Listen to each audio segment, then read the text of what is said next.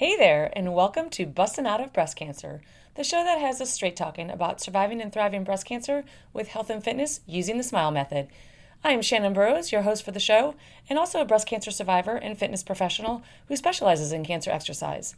The purpose of this show is to just really share my journey and other survivor stories and the importance of exercise, healthy living, and cancer.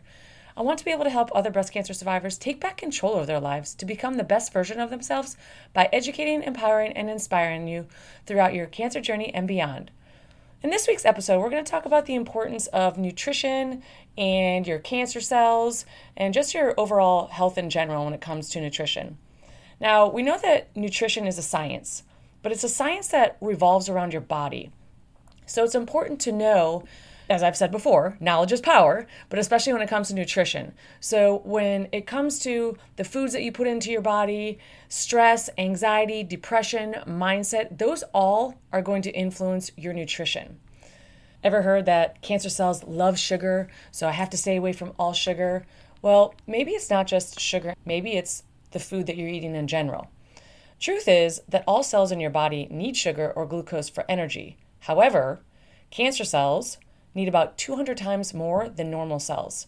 So theoretically, in some ways, eating foods high in sugar, especially consistently, can increase your risk for breast cancer or even for reoccurrence. So if you're fearing that sugar is causing your cancer and you don't know how to get rid of your sweet tooth cravings, if you will, try substituting. Try drinking more water. Try substituting your sweet treats for maybe some berries. You could do a smoothie with some berries.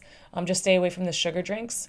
It's not just foods high in sugar like sweets and desserts. It's also foods that convert to sugar or glucose rapidly, including those white potatoes and those juices that you may be drinking.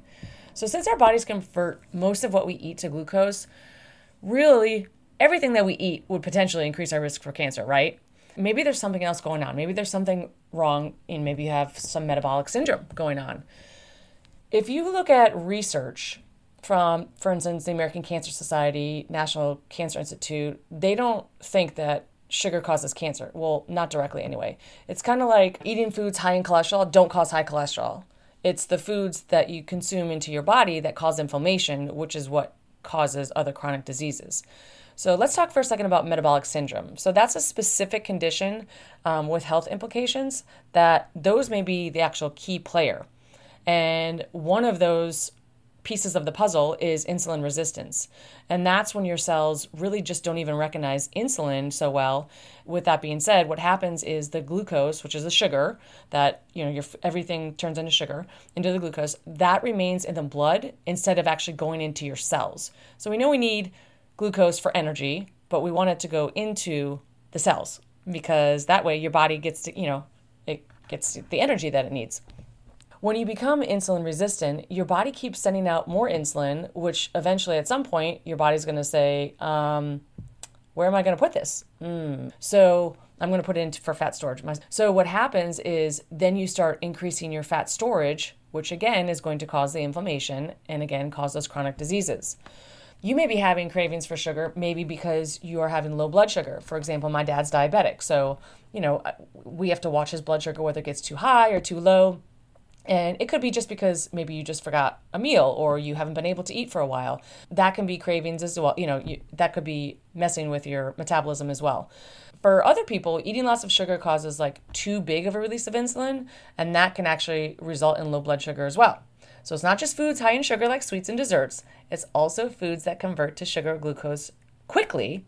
Again, like I said, the white potatoes and the white bread. That's why you always hear people saying, I take the whites out of my, and I use the word diet loosely because I don't like that word. But those kinds of foods, the white foods, if you will, those are high glycemic foods. It's important to really pay attention to the foods that you're consuming and look at their glycemic level. Are they a high glycemic food? Are they a low glycemic food? And not only does sugar feed into the cells, but it actually has many other detrimental effects on your brain. Which, before I get into this real quick, I'm really excited because next month, March, is Brain Health Awareness Month. And next Wednesday, on the podcast, I interviewed Dr. Tatiana Habanova, and she is a chiropractic neurologist, and she specializes in women's brain health, and it is fascinating. I cannot wait for you to hear that episode. So tune in next week for Dr. Tatiana Habanova. All right, so let's talk about how sugar can negatively affect your brain. So you have your brain, you have your mindset. We already talked about how the many different things that can affect your nutrition, which is stress, anxiety, depression, mindset. Those all play a key factor in your actual overall nutrition. So sugar acts like a drug. It has the same effect on your brain that drugs do. If you're consuming a lot of foods high in sugar or drink a lot of beverages that are high in sugar, it's going to give your brain that drug-like effect, which is going to lead to a sugar addiction, just like a drug would lead to a drug addiction. So if you look at sugar as a drug, that's all the more reason to keep it out of your body. And imagine what it's doing to your kids. If you are fueling your kids with a bunch of sugar, you're basically setting them up for a sugar addiction, which is going to be very hard to kick the older that you get. So they think that they need that. A treat here and there is fine. Substituting some of those other treats for fruits like berries is probably going to be a much better choice than going for all those sugary foods and sugary beverages. Also, let's talk about decreased cognition. Evidence suggests that a high sugar diet might actually lead to impaired cognitive function. That's also a good topic for Dr. Habanova as well. There's been several studies, I should say animal studies, that have indicated that high sugar diets may impair normal brain functions. So when you have a disruption in the normal brain function, that can include decreased cognitive function. If you think about the crashes, if you have a sugar crash and you can't think straight, or you're kind of crazy and all over the board, that's sugar affecting your brain. In addition, we talked about the anxiety and the depression and whatnot, but also tension. For some people, having that sugary treat, it increases their energy to the point that all of a sudden they feel zapped, like where they crash, right? Which is going to increase tension in their mind. It's going to increase that tension, like after eating a candy bar, or like the same effect as if you like walked briefly for 10 minutes. Let's talk about the effects of depression and too much sugar. There have been studies that show that too much sugar can be a contributing factor to depression. So if you think about your ups and downs, the addictions, and all of those emotions that go along with a sugar addiction, there's no question why depression actually wouldn't be a factor as well. All right, let's talk about another side effect of sugar, and that's dementia. Now, we all know that dementia is a very complex illness. There's psychological, genetic, and nutritional elements that all play a role in the development of, there's certain forms of dementia. There are studies that show that excess sugar is thought to cause an insulin reaction that actually might increase deposits of the beta amyloid protein that increases the risk of developing dementia. Now, since we've talked about dementia, we've talked about cognitive decline, let's talk about our memory. I feel like they kind of go all hand in hand together, and again, all because of sugar.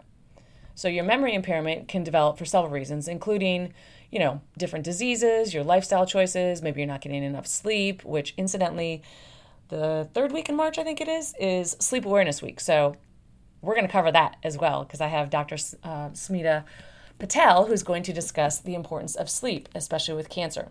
So let's think about all of the effects that sugar plays on your body, from your mind, your cognitive impairment, the risks of dementia, tension, all of those things that can lead to further chronic diseases. I want you to think about, my goal for you is to think about the foods that you're putting into your body and how they are affecting your body. What kind of reactions are you getting? Do you have those sugar cravings? And at what time of day are they? Do you have sugar crashes? And why? Think about the foods that you ate. Think about the foods that you use to actually fuel your body. And then circle back around and see what things that you can take out of your daily routine. I hate to say the word diet, out of your daily routine to try to make those changes. There's another thing that comes into play too when it comes to eating, and that's your hormones, the ghrelin and the leptin hormones. I like to call ghrelin like the little gremlin. That's the little hormone that says, I'm hungry, feed me, feed me. And it's actually released from the stomach, and then when elevated, it sends a signal to your brain, says, hey, I'm hungry, it's time to eat, feed me. And there's a lot of factors that go into that. There's age, there's gender, there's your blood glucose, and then there's also different leptin levels that will all affect your ghrelin levels. And your leptin is the one that says, I'm good, I'm full, it's stored, it's secreted by fat cells, and it's considered to be like your master regulator of hunger. So when you eat a meal, leptin is released from the fat cells and it sends a signal to the brain and says, we're good. Slow your roll, my friend. It's important to know the effects that food has on your body in regards to your hormones. So if you really think a little bit deeper into the relationship of food with your body, you'll find it's a little bit easier to make better food choices. So let's circle back around real quick to the question that we originally started with. Does sugar cause cancer? Does sugar cause my reoccurrence? So the straightforward fact is no, but it does feed into the cells. It just needs a little bit more than your normal cell, and that will increase your risk of breast recurrence or an original diagnosis. So I want you to pay attention to your food. Start journaling if you need to. Holler at me if you have any questions or if you need any guidance. I'm happy to help you, give you some tips, tricks. Let's get you on a healthy lifestyle so you can live longer and be healthier and have more energy to play with your kids, your grandkids, and all that good stuff. All right, so just a reminder, don't forget to tune in next week where we are talking with Dr. Tatiana Habanova. She is a chiropractic neurologist. We are going to be talking about the importance of brain health, especially women's brain health and the effects of chemo brain fog, and all of those good things. So, until next week, thank you so much for listening. I hope this week's episode has somehow changed your life with a smile and has empowered you or inspired you to become a better version of yourself. If you like this podcast, go ahead and subscribe so you never miss an episode. Leave a review to help other breast cancer survivors know this is the place to be to help them through their own journey, and share with friends because sharing is caring. If you're looking for guidance through your breast cancer journey or know someone that could use some help, head over to shannonburrows.com to join our private Facebook group, download any of our free resources, sign up for my newsletter, and just to connect. I have some spots available for a free 15-minute meet and greet because I love meeting my peeps. So make sure you sign up for the newsletter so you never miss any helpful content. And until next week, live well, laugh often, and love much.